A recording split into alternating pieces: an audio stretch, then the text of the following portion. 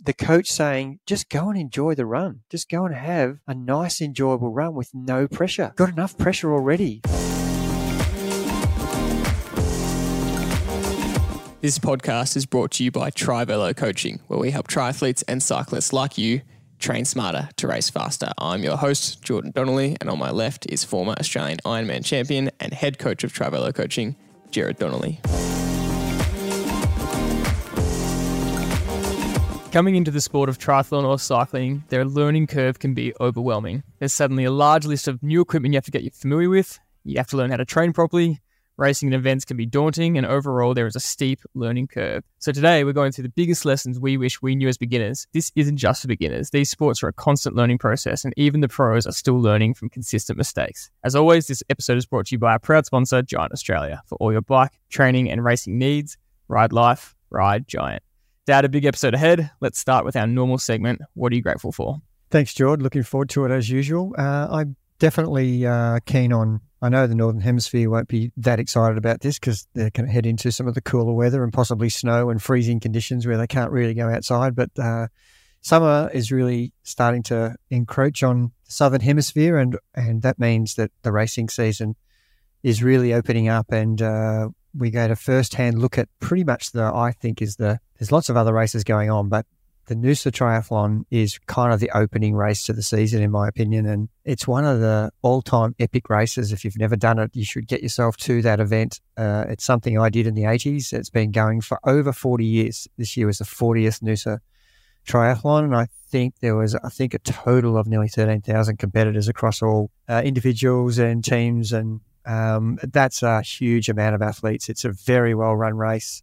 Considering the amount of traffic, I'm not talking about cars, I'm talking about competitors' traffic. It's a really iconic beach. The Noosa Beach is beautiful. It can have different conditions at certain days, and luckily the conditions were quite good. It can have a bit of surf, so you could strike a very average swimming day if the surf's big, but luckily around this time of the year the surf's not that big, so the conditions in the water were great.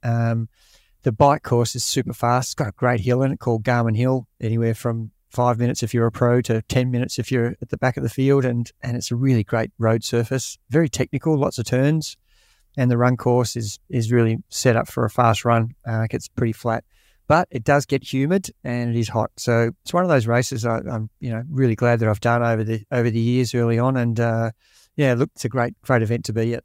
I love that gratitude because it's, depending on your seasons, whenever you're coming into the summer racing, you've just come out of a winter period of training, and a lot of that training will be done indoors, depending on where you live. You're doing a lot of hard work for potentially just some individual testing and not many chances to test yourself in a race or in an event or against other people. And so now is the time where you start to see, you start to reap the rewards of the potential training you've done. Did you train properly through winter? And for some people, you can easily lose motivation in winter and you don't do that much. And then you get to now and you go, oh no, I'm not as fit as I wanted to be at the start of the season. And then you have to spend the next 6 or 12 weeks trying to catch up from what you didn't do in winter. Whereas for those athletes that really stuck it out and were able to stick to their hard training through this hard period, can start to reap the rewards over summer. So I really like that gratitude.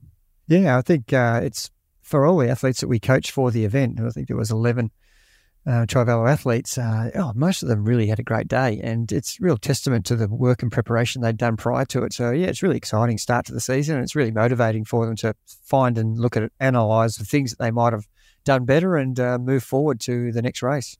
My gratitude is sometimes it could be a cliche one, but it's access to clean water. I just watched a great YouTube clip of a YouTuber who is probably the biggest YouTuber in the world right now. He's making the most amount of money, and he just decided that he wants to start giving as much of his money away as possible. And he proudly makes, doesn't take home much money. His actual channel makes a lot of money, but he hasn't personally take home much. He lives in a very simple, modest house, lives a very simple life, and he just decided that he wanted to start making some change. And he built 100 wells in 100 different villages in Africa, and they went and showed kind of these villages, and you just get some perspective of for them to have clean water, the whole village in some of these places will have to walk 2 kilometers twice a day, all carrying a bucket each or some sort of bucket or thing to fill the water up. They all got this epic climb for 2 kilometers, fill it up, or walk back down. That's their water for half the day, and then they do it again in the afternoon. And I just thought the whole village is doing that every day just to survive off water. And it really gives you some perspective of just how easy it is to have access to something like clean water. I really like that. And to see the 100 villages get dug these epic wells where it's just free-flowing water right next to town, it was just awesome to see, and made me really appreciate what we already have. Fantastic. I love that. It's perspective at its highest level. The basic necessity we have is drinking water. It's brilliant. Moving on to our next segment, what's caught your attention? I wanted to start off by talking about a bit of a sporting analogy, and this is a kind of specific analogy to our Australian audience, and I can now say sorry to the international audience we have, which we're kind of proud to say is 50% of our audience now. So in fact, we've just had athletes sign up from America, Canada, Europe, and the UK in the last 1 to 2 weeks. And so if you're wondering if you can be coached by us from overseas, absolutely you can. But yeah, it's not everyone's going to be as familiar with the AFL as our Aussie audience of the Aussie Football League.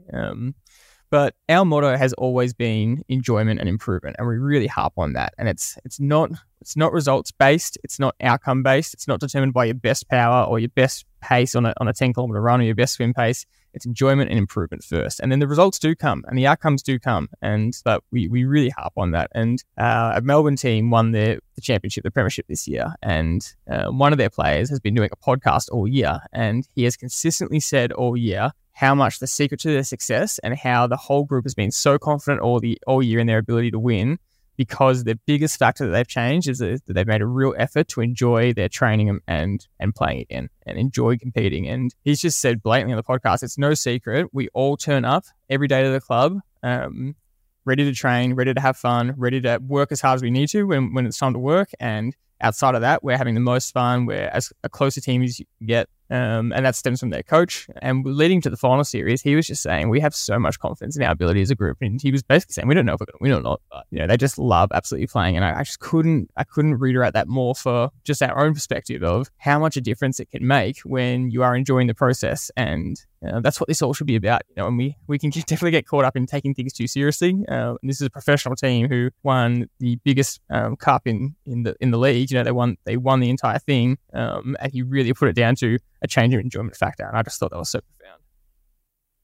Yeah, it's an interesting topic. And if you look at the most successful teams and the most successful individual athletes, there's a common theme.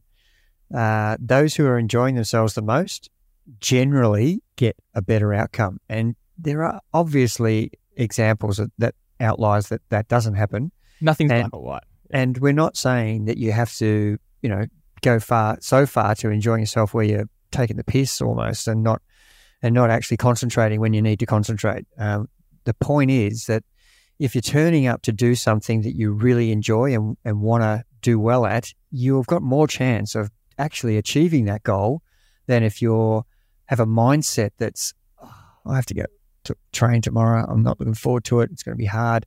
The whole approach can be completely different from one person to another.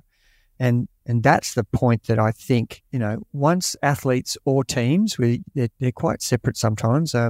Teams can inspire each other. Athletes need to inspire themselves and want to have that process inbuilt, whereas teams can have someone leading them on that journey and getting them all on the same page and wanting to train harder for each other and work together for each other. And, some of the best coaches in the world, you can rattle off 10 or 15 coaches who have been able to be masters at that.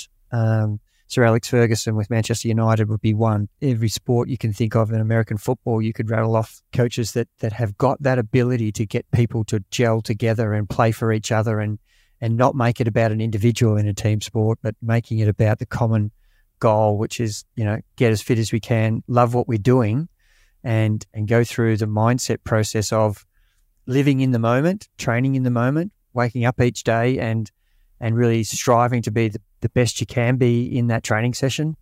With the big picture, might be 8 months down the track. The grand final or the last game of the season could be that far away, but you've got to go through those processes every day and not think about the end result.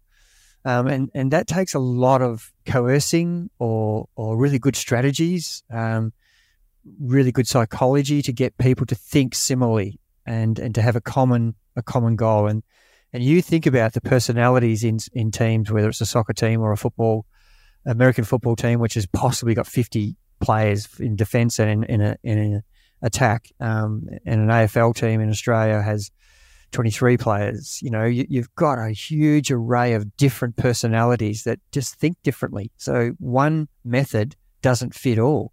And so that's the ability of that coach to understand how each of his players really ticks and what you can do to get the best out of each of those players to play for each other and not, it's a team sport. But if you're a really standout player, like if we took soccer, a Maradona or a Messi, the elite players of the world, yet their teams won't win if it's all about Messi. It has to be about the team with Messi contributing. And channeling that into an individual sport, you've got to actually think similarly about, separating your physical self from your mental self, where you need to always be in control of your mindset about what am I trying to achieve here? And am I enjoying the process? And if I'm not, don't do it anymore. But if I am and I want to improve, these are the things I have to get right. I have to think about how I'm going to train this week, today. What do I need to do to get the most out of that session? Do I have to go to bed at 9:30 to get up at 4 to do my training session at 4:30? Or is it okay to go to bed at 10 because I'm not training till 7?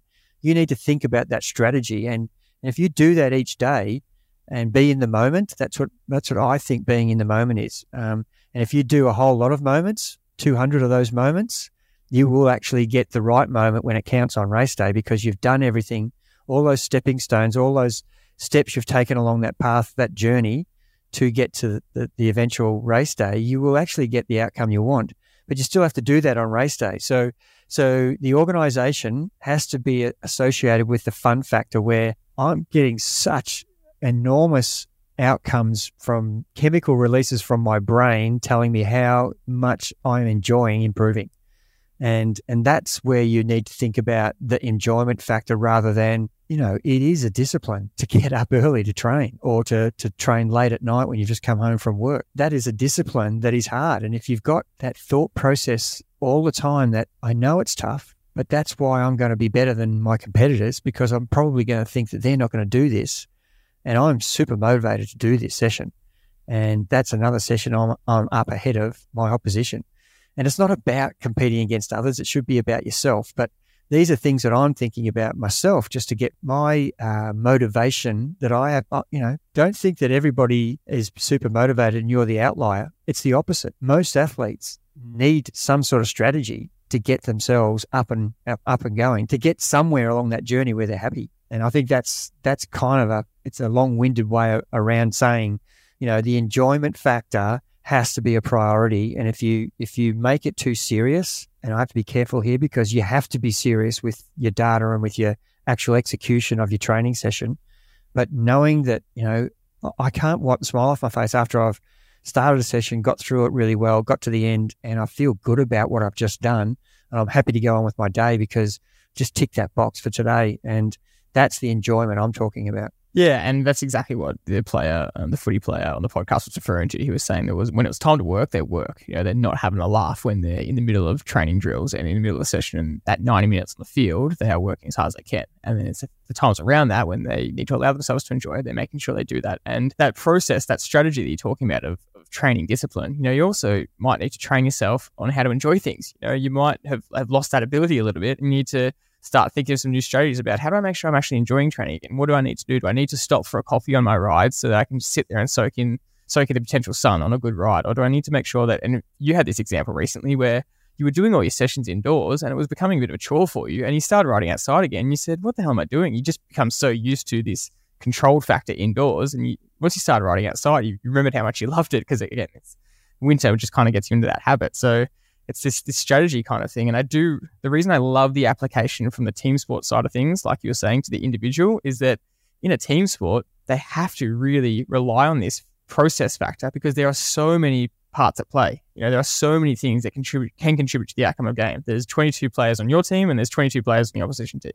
And so the game can go either way. And it's for each individual player on that team, there's so many things out of their control. So what can they control is their commitment to the process. And that is just so necessary to team sport. Whereas in individual sport, we're lucky because the process all comes down to you. So in that sense, all you have to do is control yourself and then you're guaranteeing yourself the best outcome. So from an individual perspective, it's a lot better for you to really trust in that process. It's harder from a team's perspective. So that's where I really like that.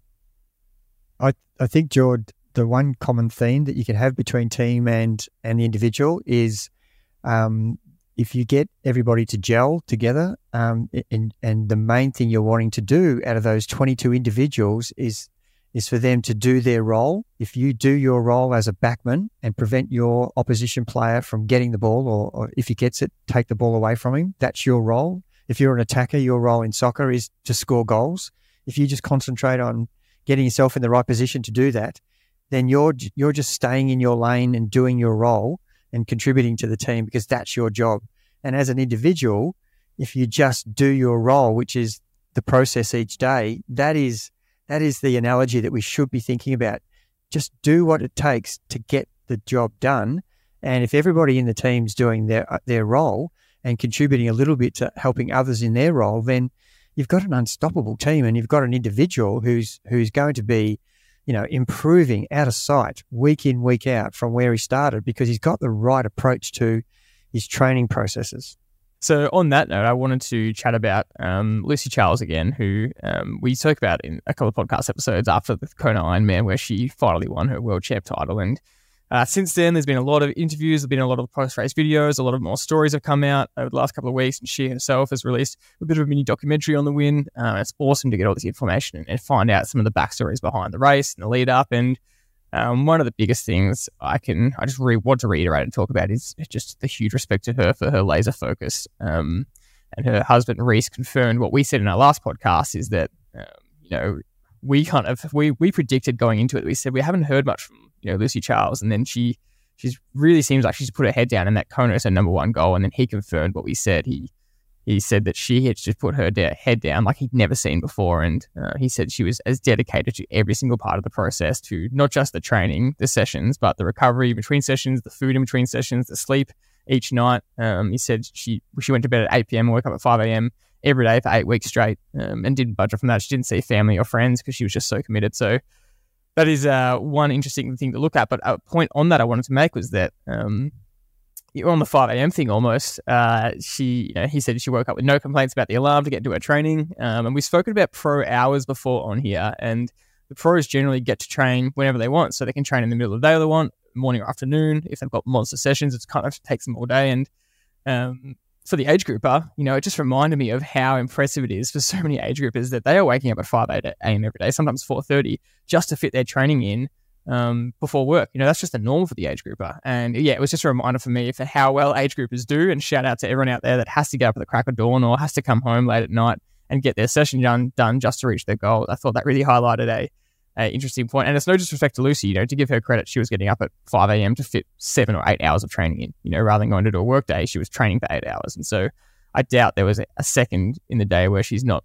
training, foam rolling, stretching, getting physio treatment, eating or sleeping. But I just really wanted to point out how the age grouper needs to appreciate how well they're doing with everything else that, we need to juggle with life. Yeah, it's funny. The term pro hours is exactly that. When I'm out training in the middle of the day for some reason, I'll get a comment from Strava from somewhere, training with pro hours. That term means that the pros can train whenever they like in the middle of the day, and that's where that term comes from.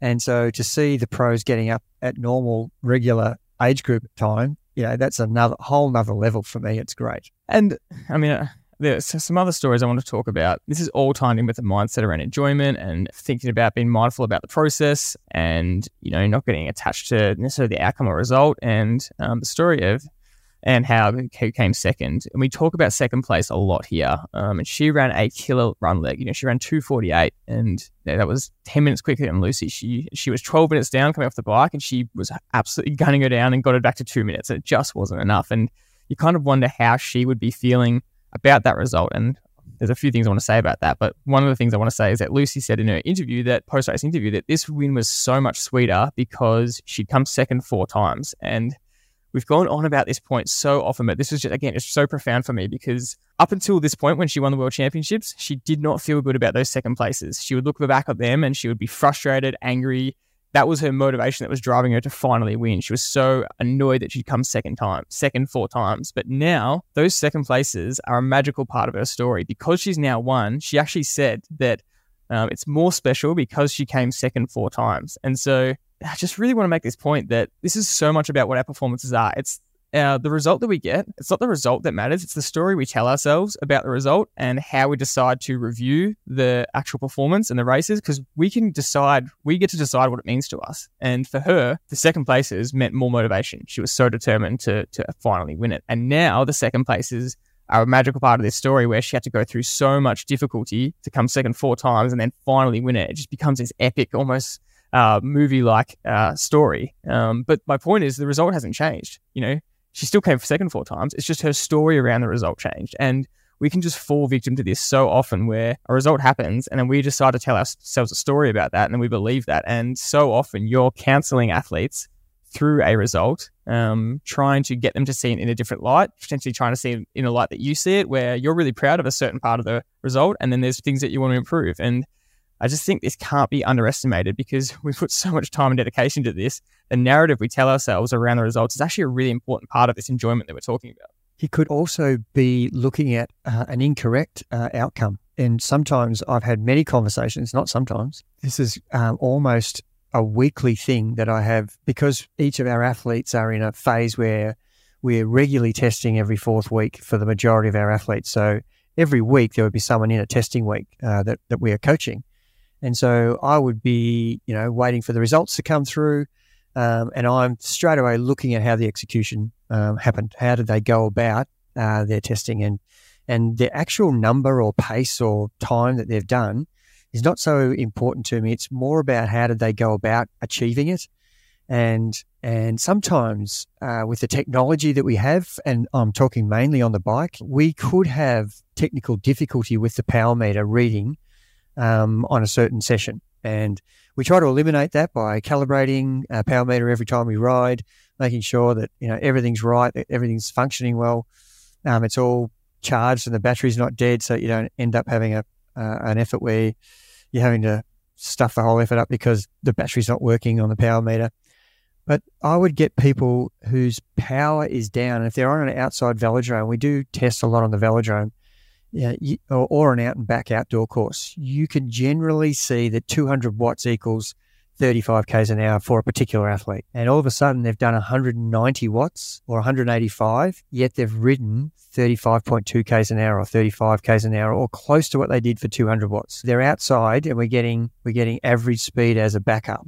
We can look at their heart rate, and the heart rate's right in the zone where it should be. Their power is lower than it should be, but their speed is right. So they've got this story that's being told to them by the data that's incorrect. And so I'm having to counsel them after this test because they're texting me saying, what a disaster. I've dropped 10 watts or 15 watts from 4 weeks ago. And they haven't looked at all of the data. They haven't looked at how was my speed in compared to last time. And either last time's power was too high or this time's power was too low. One of those outliers is happening. So the athlete's actually getting quite depressed almost about the result, when if they looked at the data more intently, they would see a different outcome. And once we have that conversation and I'm pointing out these things, the mindset is totally changed, exactly how you were talking about 5 minutes ago. What story can they now tell themselves? And now they're telling themselves, well, I've just ridden the fastest average speed for a lower power. Maybe my position, I'm getting better at that position we've been talking about. My head was down. I was putting the power down in different spots, which made the course might have been quite undulating or windy. And because we do out and back in our tests, we should get really good average speed, correct.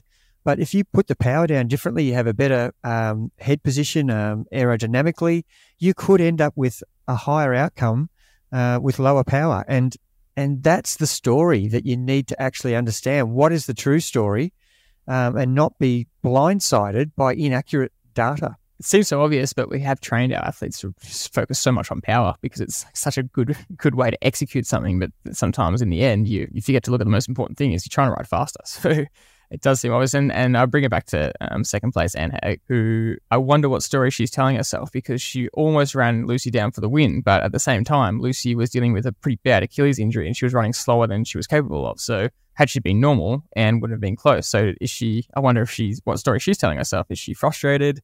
Is she accepting of the result because that was the best she could do, which she probably should be?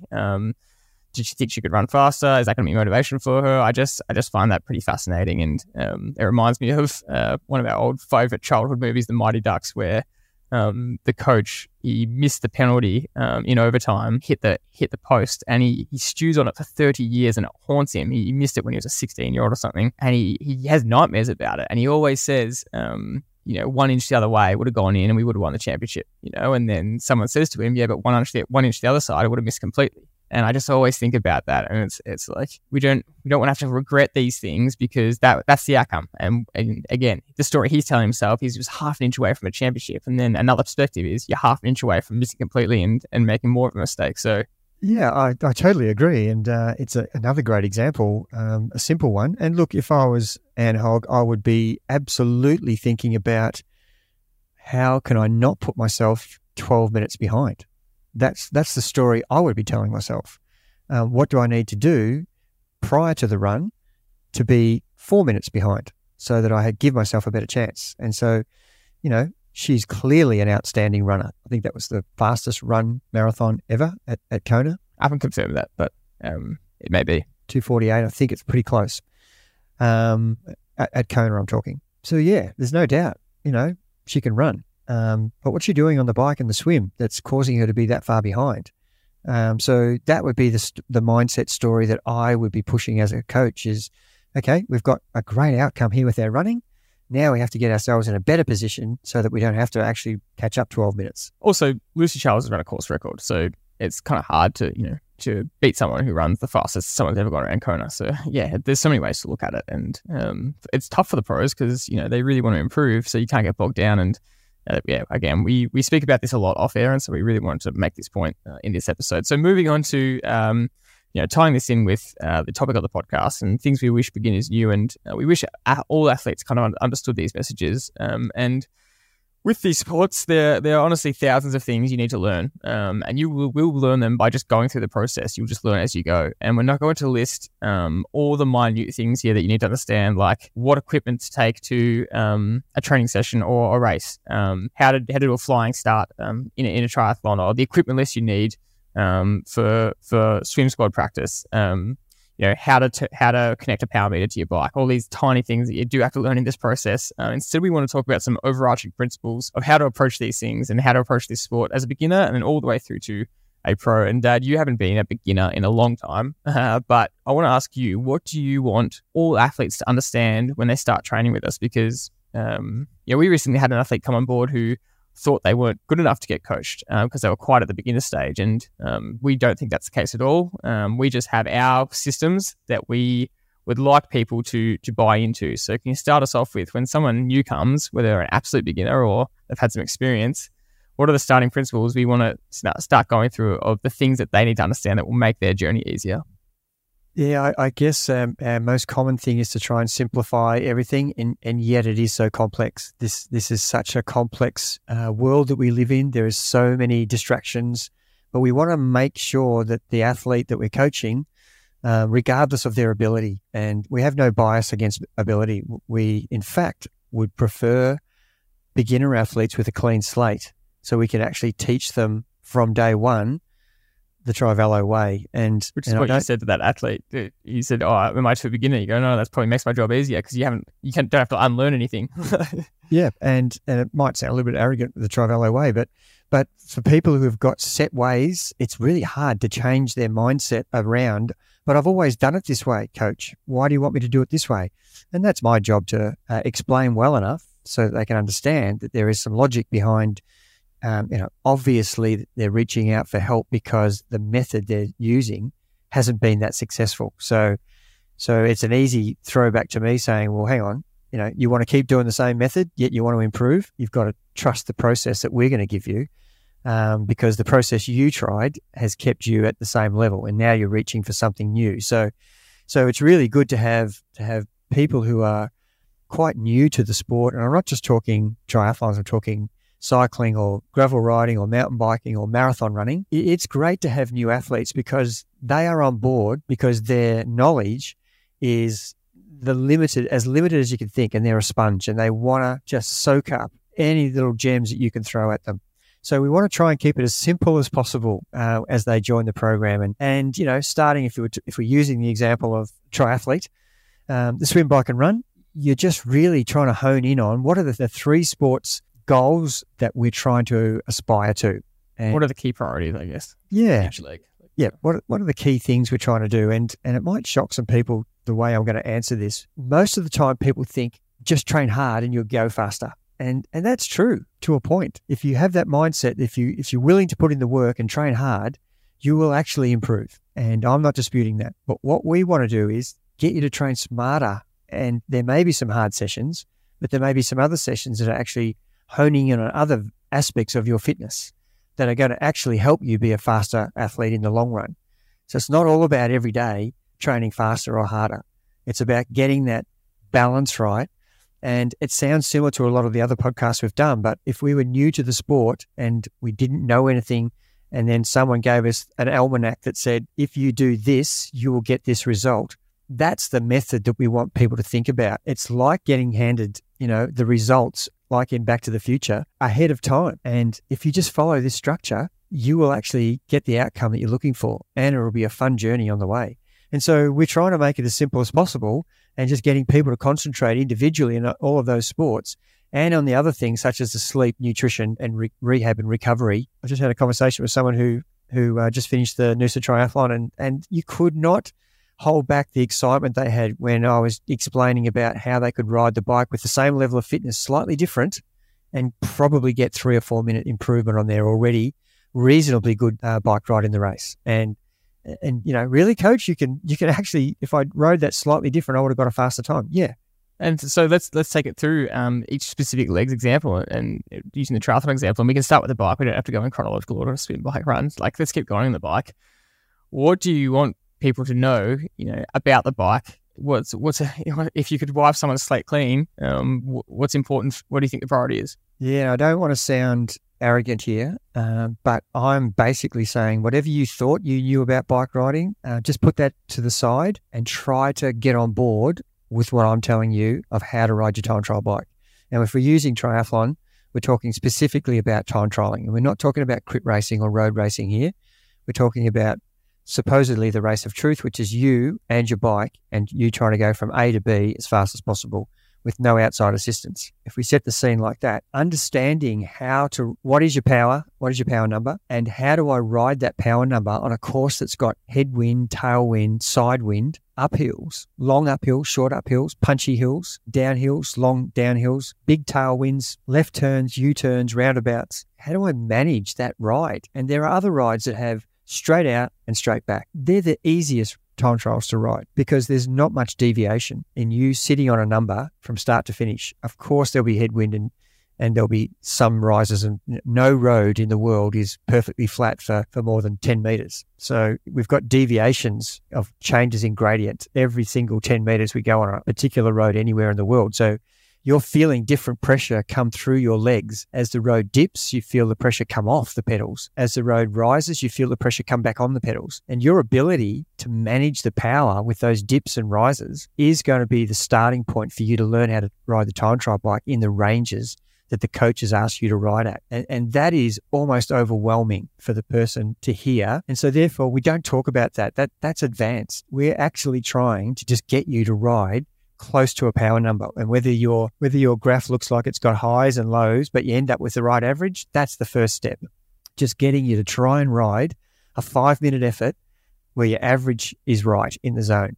And if I really analyze it, you might say we're trying to ride at 200 watts. You might have ridden 30 seconds at 240 watts, and you might have ridden a minute 15 at 65 watts. And it ended up averaging 200. And you've got the end result. But we want to teach you how to get where you're not spiking and not dropping. And why is that important? That's important because it really burns matches. And that means your lactate increases, your body temperature increases, you burn fuel quicker, and therefore you can't run well. So these are things that is mind-blowing to people who think they thought they were just going to ride their bike from A to B. And so from the beginner's perspective, a beginner might literally just be riding the bike and looking at the time, and just how long have I been riding for? And they might have speed on there, and then suddenly we're trying to get them from there to a point where they are riding with a head unit, if they're using their head unit properly on the bike, they're looking at 8 different pieces of data. The first one, like you said, is just riding, and then looking at a power number below you is really confronting, because especially when it's instant power or 3-second power, meaning power you're pushing in real time, it's jumping all over the shop. It's 240 watts, 160 watts, 140 watts, 190 watts. And so you're riding going, what the hell is going on here? And for the advanced rider, they can, really good riders can just, every pedal stroke doesn't really change within a 5 to 10 watt range. And that is really, really efficient riding. But that's just one aspect. I just mentioned that on a head unit, you might be looking at 8 pieces of data. You might be looking at the time of the lap that you're on, the speed, the average speed, your cadence, your average power, your instant power, your heart rate. Yeah. And so getting to a point of never looking at data while riding a bike at the same time before, to looking at 8 pieces of information and making decisions internally while riding the bike is a big gap. And so that's why you're saying you kind of need to come in with a clean slate, because we need to build you up in steps to get to that point. It's incredibly overwhelming for people. And most people think that they're the only ones who have experienced this, but I'm trying to tell them this is what happens when people come and reach out to our coaching. It's just that you're not used to this method or style, and not a lot of people are coaching people like this. Most people are just coaching with heart rate, where that's all you're looking at, and we know the issues with trying to do a race or do a training session with heart rate, where there's a lag period and the temperature could affect the heart rate. So you're riding in different zones, and you should be. There's so many really important aspects that will make you a better rider. And I've got to point out, if you present with the same level of fitness, if I present with fitness level of 8 out of 10 and I execute differently for the same fitness level, I could be 2 minutes faster over 40K for the same level of fitness, but just thinking about riding differently. And that's quite exciting for someone who's actually been doing it for a long time, who's stagnated. And for the people who are just new to riding in a time trial situation, they're just so excited to go, wow, this is really, it's like Formula One data coming back at you. And for those people who are data nerds, they just can't get enough of this. And who would have thought that it could be so technical? And once you get through that technicality of it, and you know what you're trying to look for, with practice over, and I'm telling everybody who's starting this, don't expect to get this in the first month. This will take hundreds of practice sessions before you're able to execute it on race day the way you want to. And there's so many practice sessions that I want you to really hone in on it. Think about that. And so therefore, the training session has a whole new goal, a whole new experience that you're actually looking for. Instead of we talked about what story are you telling yourself? The story I'm telling myself is, oh, far out, another really hard session. I've just got to ride hard on this power. Well, here we are. We've got something to look at in every 5-minute effort that we're doing. Am I staying constant? Am I rising too high above the average that I'm supposed to be? Have I dropped off? These are the things you start thinking about. And all of a sudden that 5 minutes goes by like that. And, the next 5 minutes is on now. Can I get better at what I did the last 5 minutes? And this brings a whole new meaning to training. And you are now involved in the process, which is what we're trying to get our athletes to do, is be part of the process, not be spoon-fed. Here, Jordan, you ride at 270 watts for this session, and you've got no idea that that's what your number should be. I want you to say to me, do you think I can ride 280, or is 270 my number? That's a better conversation between athlete and coach, because you're invested in what you already know you can do. It actually makes the training sessions a lot more exciting as well, because you're focusing so much, and the training sessions fly by. And like you said, you've got so much more motivation around each segment of the session, whereas just the thought of just getting on a bike and riding for a certain amount of time, not even looking at power, it just sounds so boring to me, but then there's opposite. Sometimes you just want to go out and ride your bike and not look at the screen, and there's times for that too. So that's a great starting point from a riding perspective. Let's move into running. What do you want people to know when they come in from a running perspective? Yeah, and we've got to be careful here, because I'm talking about triathletes. I'm not talking about marathon, half marathon, 10K runners, 5K runners. Of course, triathletes are 5, 10, half marathon runners, aren't they? But in the sport of triathlon, we have to have a different mindset as runners.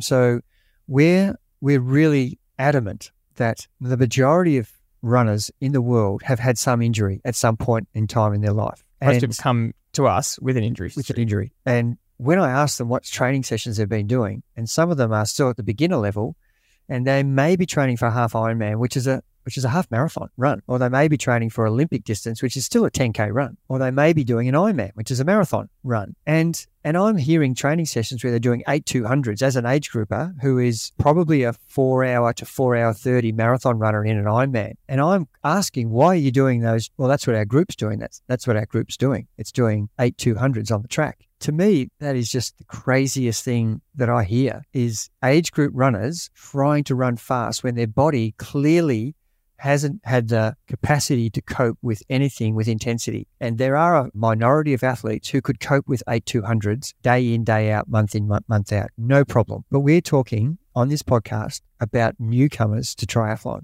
So what's the message I'm trying to get out to all of these new people?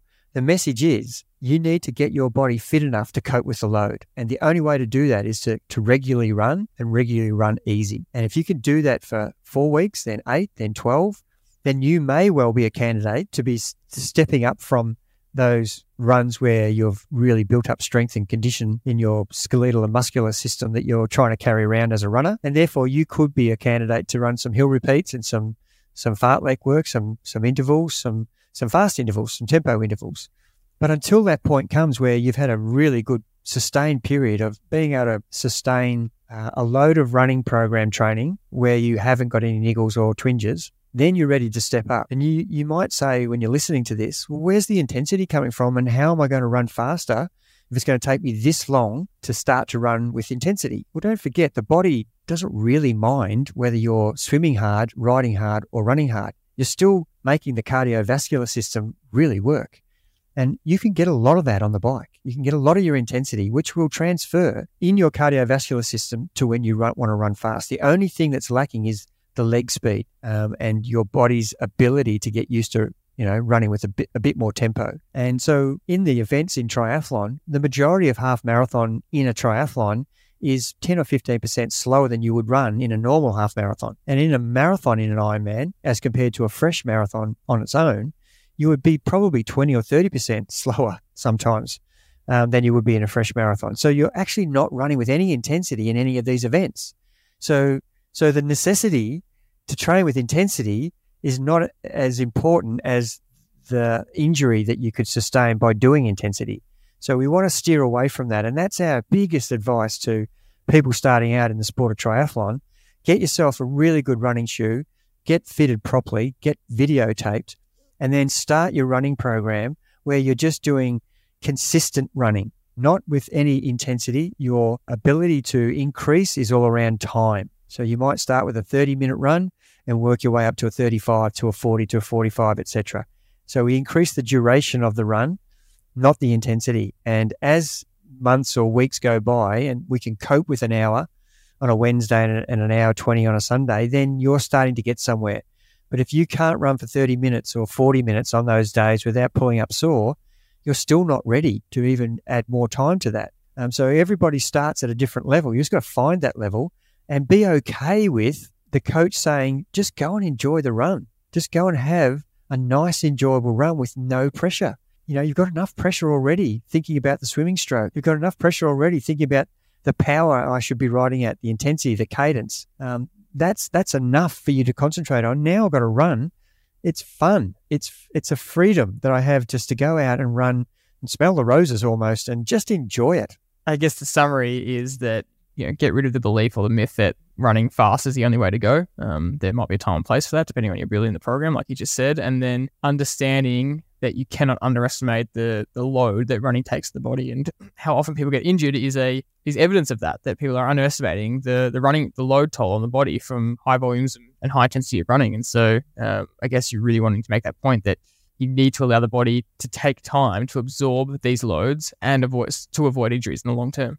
Yeah, that's a great summary. I couldn't have said it any better myself. But, I've still got athletes who are 12, 14 weeks into a really good slow build in the running program. And because they haven't actually paid attention to the stretching and a little bit of strength and conditioning, a little bit of functionality in there away from running, away from riding and away from swimming, spending 5 or 10 minutes each day on that stretching, all of a sudden with this load that they've had for 12 weeks, their body starts to tighten. All the muscles start to almost like the tightest guitar strings you could have on a guitar, and they're about to break. You need to really pay attention to that. Even though your body's coped with the load, you are going to get some sort of fatigue factor build-up over a 2 or 3 month period where if you haven't paid attention to that, you will still probably get injured. or pull up with some niggles. So I can't emphasize that enough. It's just not enough to your body to absorb the load. You have to actually do some of the stuff where you're not running, where you are just spending 5 minutes. Looking after your body. Yeah, for sure. And that's a whole rabbit hole in itself, because, the methods of looking after your body are, I'm going to say, controversial around the world, because there's new evidence coming out that, potentially just goes against stretching and really doesn't rate stretching for recovery or injury prevention. And when for the last 4, 5, 6 decades, all we've been taught is, you must stretch before and after every training session. And so we do get that it can be confusing with different instructions from potentially different physios, osteos, medical staff, and that's a good part about science, is that it's always updating, evolving, and asking more questions. But it just shows that it's an area that you have to pay attention to and seek out help for. So moving on from running into swimming, the last kind of leg, what do you want people to know from a swimming perspective? It is almost the opposite to riding and running. The harder you train and the more structure you have with the fitness side of running and riding, the greater the potential and ability for you to get the results you want and improve. And it's really enjoyable. As a swimmer, you can get as fit as you can by swimming 5, 6 sessions a week, possibly still swim the same time. And that doesn't make sense. I've trained harder than I ever have in the pool, yet I'm still swimming the same speed. And look, what's the difference? The difference is it's easier to swim that same speed without hardly blowing a candle out compared to what I was 12 weeks ago for that. For me to swim 140 hundreds, 12 weeks ago, I was huffing and puffing. Now I can swim 140 hundreds, and I'm quite fresh at the end of the 10 by 100. And so your fitness is definitely improved, but you're not swimming any faster. And my message to every new person is, if you don't spend time doing the fitness work and the skill, swimming is a skill acquisition. It's a technical event. And if you don't improve that, and look, to a certain degree on the bike and as a runner, if you did pay attention to the biomechanics and the functionality of your body, you will improve as a runner and have more efficiency. And we talked about that, you and I, regularly, about your running patterns and stride length and the way you pedal on the bike with the cadence. Are you using all the muscles? In swimming, if you aren't swimming parallel to the water and you've got your legs dragging, you're going to swim slower no matter how hard or how strong you are as a human being. You can't, I've seen 12-year-old 30-kilo young kids swim past a 96 ball of muscle in the pool. It is just astounding to see beautiful swim technique against brute power. And the technical swimmer will win every time because they're efficient. They're not getting tired because they're not brutalizing the water. So it's important that you actually spend time becoming a better, efficient swimmer. And technically, you need to film yourself, get it analyzed, and we have that facility at Trivallo to do that, and work on some things that are going to make you a far more faster swimmer and efficient swimmer for the same amount of training as a person who disregards the technical side of the swimming stroke. Such a brilliant point. As you say to athletes all the time, we can get you fit. We want to get you fit, but to get faster, you need to change your technique, and that's as simple as it is. So I think, when we were talking about this topic ourselves, one of the main points that came up was that all the time, what our goal is to help athletes make better decisions, and understand that everything is a guide. It's not a strict handbook, rule book that you have to follow these procedures. We have our ways of doing things, and we want people to get educated to make informed decisions. And one of my favorite things you always say is that every decision you have will have consequences. And you have athletes all the time saying, can I do this or can I do that? Or, oh, I want to do this. And you say, sure, you can do whatever you want because this isn't black or white. This is just our guide, and you decide what you want to do with that information. But here are the consequences. Here's what's going to happen if you do that. And I think that's really important for athletes to understand, is that, for example, you might want to keep running with your group on the track and do 200s because you really like it, that example you used before. And you can say, sure, you can keep doing that. It's not like it's an ineffective session. Just the consequences are you're at high risk of injury. It's not very specific to the sort of training you're doing, and you're potentially slowing yourself down in the bike and swim training. And overall, in terms of your goals for the triathlon specific, because you're doing this session that's just not that appropriate for this sport. So I think that's a really overarching principle we want people to understand, is that, as a beginner athlete, we've just gone through the 3 legs in terms of what's a priority. But this whole process is about finding out more information about what can work, and then how does that apply to you and your training and your goals. Yeah, definitely, George. Everybody's an individual, aren't they? And what might work for one beginner might be too easy or too hard for the next beginner. So finding your lane is really important, and understanding, what load is appropriate to you. And that's been a big learning curve for me as a coach, And that's something that I don't think I was very good at 15 years ago is, this is the method that I know works, and this is a method that will make you a better triathlete, and not saying, well, this might not work for you, Jordan. I need to do a bit of a different version on this method so that you'll get the most out of it. And I think that is something from my point of view that I have to actually keep on top of. Just because it works for some doesn't mean it works for everybody.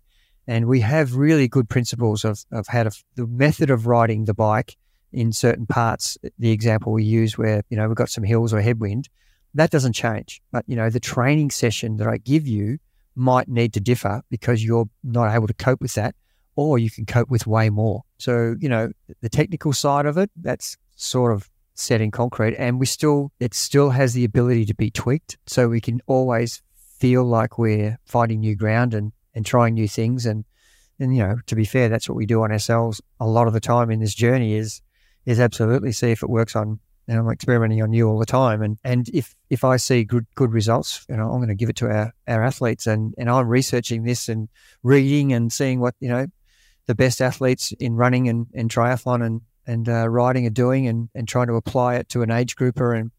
And we don't always get it right, but we're very willing to try things, and we are absolutely on board with the consequences. And that's the message that we're trying to tell everybody that we're coaching. There isn't one size fits all, and everybody comes with different needs and requirements. And that's the one thing that I take great pride in, is identifying who I've got, who I'm working with, and how I can get the best out of them. That to me is why I love coaching beginners. And it's a challenge for me to coach people who are really high level and are trying to get that extra because they've set in their ways, and sometimes they're not willing to try new things because they don't know if it's going to work. Yet they've reached out to me to say, I want to get better. And I'm coming back to them saying, well, let's just do the same thing over and over again and see if you improve.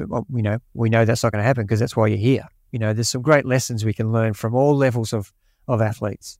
You're sounding like our great man, Ange Postecoglou. He just had an interview recently where Chelsea, this is totally tangent off topic, but Chelsea just cracked the $1 billion mark spent on players, and some journalist asked him, like, what would you do with $1 billion? And he said, oh, I would hate it. He said, it's a headache I don't want to have, because exactly what you just said. He said, I don't want to just get the 11 best players in the world into a team. He said, that doesn't make a good team. He said, what I love about a team is that you've got a bunch of guys with different personalities and different skill levels, and I've got to get the best out of them and apply my methods of what works for them so that they can all gel together. And it's exactly what you're saying. We've got our methods of how training works, and you want to apply it to the individual and see where their strengths and weaknesses are and how you can get the best out of them with their personalities. So for me, I mean, in summary, I think, again, like I said this at the start, but there's a lot to learn, and the amount of things to learn can be overwhelming. And even just down to equipment, if you think about the bike, suddenly there's this whole new stuff you have to learn about disc wheels and how does gearing work, and how do you charge your power meter, and how do you connect your head unit to your phone, and how do you connect your smart trainer to your power meter, and and how does Zwift work? There's all this stuff, and in my experience, one, asking for help, asking as many people around you, ask people in the bike shop to explain everything about your new bike and how it works and what you need to know, and ask people at events and races for direction, and tell them it's your first time doing this. The atmosphere at a lot of these events is everyone is super helpful and super friendly and willing to help. And again, that the whole racing experience itself can be overwhelming and daunting, because you turn up to these races and people that have been there before are super confident. They're walking past with flashy bikes and everyone's fit. And it's really, even if you're really fit and you're really well trained, it's still a very daunting experience. And that's at a triathlon. If you even take it to something like a park run, first time you turn up to a park run, which is as casual a race or event as you can possibly get, it's still a little bit intimidating. Suddenly you've got 70 runners around you all doing a 5K, and everyone's kind of looking at each other, and it's such a nice environment, but it can still be daunting. So, and races for the pros at the highest level are the most extreme version of daunting. So it doesn't get any easier the more you get necessarily. So I think my point is just, there is a lot out there. So we want to simplify it down to these basic principles that we've spoken about today, and just to know that, you'll learn as you go. It's okay to make mistakes. Everyone does. And we see the pros every single race talking about major things they've stuffed up. And I think that's the lesson, is that, you've just got to be willing to go through the process and enjoy the journey. And it's one of the things that I'm adamant about telling all of our athletes as they go into a race. And we've just had a whole group of people do the Noosa Triathlon. Next week here in Melbourne is the Melbourne 70.3. And that's one of the messages I'm telling people is if you are grateful enough to know that you're fit and healthy and you've entered this race, just think about that. There's a whole lot of people who may be injured or having a hell of a hard time in their life. The example you gave in your gratitude where simple things like they don't have any water. And here we are, we've got all this expensive equipment and I'm not saying be down on yourself about this, but be grateful that you're able to have some fun on a day where you're well prepared, you've got a fit body that's got a racing strategy plan, and just be happy with what's going to happen in the day. And I guarantee if you have that approach to the day, the results will be super. You'll be so pleased and just be in the moment. And that's how you should be in all of your training and racing, is not being put so much pressure on yourself. Self-expectations are the worst thing. You've got a plan. That's not the same as an expectation. A plan is a guide to help you have a better outcome on the day. And you still have that freedom we're talking about to do whatever you like on that day. But why would you ignore that little plan that you've trained so well with and it works so well in training? Why would you ignore that on race day? Use that to set your race up. And by all means, do whatever you like after you've set yourself up in the swim, bike and run. Ride as hard as you want, run as hard as you want. I tell people that all the time. And enjoy what you're doing. And if you blow up, you've learned a lesson. That's where the tipping point is. There's nothing wrong with that. You're not going to get the outcome you wanted, but at least you know in perspective of where you can go and where you can't go. There's no right or wrong in any of the things we're doing. It's a journey. And if you think about it like that and not I don't want to make a mistake, you'll not improve at the rate that if you're willing to make mistakes. I know a lot of the good coaches, and if I bring it back to that team, a lot of the coaches will applaud people who are trying things and it didn't come off, rather than people who are not trying things and just doing the same old stuff repeatedly over and over again. And that's, encouraging people to go outside of their zone when it counts that's the mark of a good athlete who knows when it's time to push further. And, that's what you want to prepare for. So if you can set yourself up by doing everything well, then you could actually push harder. And I just had an example of one of the guys who coached for Ironman Florida last weekend. He just blitzed everything that we had planned for him to do. He was ahead. And as I was watching it unfold, because I've seen so many people do that and it's come back hauntingly poor, where they've pretty much walked the marathon from 10K or 8 mile onwards. And this guy has run the same pace from start to finish, pretty much within a few seconds per mile. Unbelievably outstanding. And we might talk about this experience down the track a bit. But that's an example of someone using what they've got, the knowledge they've got, and then on race day, when they're fresh and fit and ready to go and have a really positive mindset, you can do whatever you want. There's no ceiling in your race. And so that's the exciting part for me, is if you can get the knowledge that you're being given from this type of method, and then you are competitive, because that's why you've got a coach. That's why you're listening to this podcast, because you want to get better. You're trying to learn ways of improvement. And so, these are the times where you've got all that set in place. Now race and deal with the consequences, both good and bad. That's a great way to finish. Hope you've enjoyed this episode. It's been a big one, but we really want to hammer some of these points home, and I think we did. So we hope you've enjoyed it. We'll see you in the next episode for another case study, and we look forward to continuing to share all these episodes with you, which we love bringing this information. So we'll see you on the next episode. Thank you.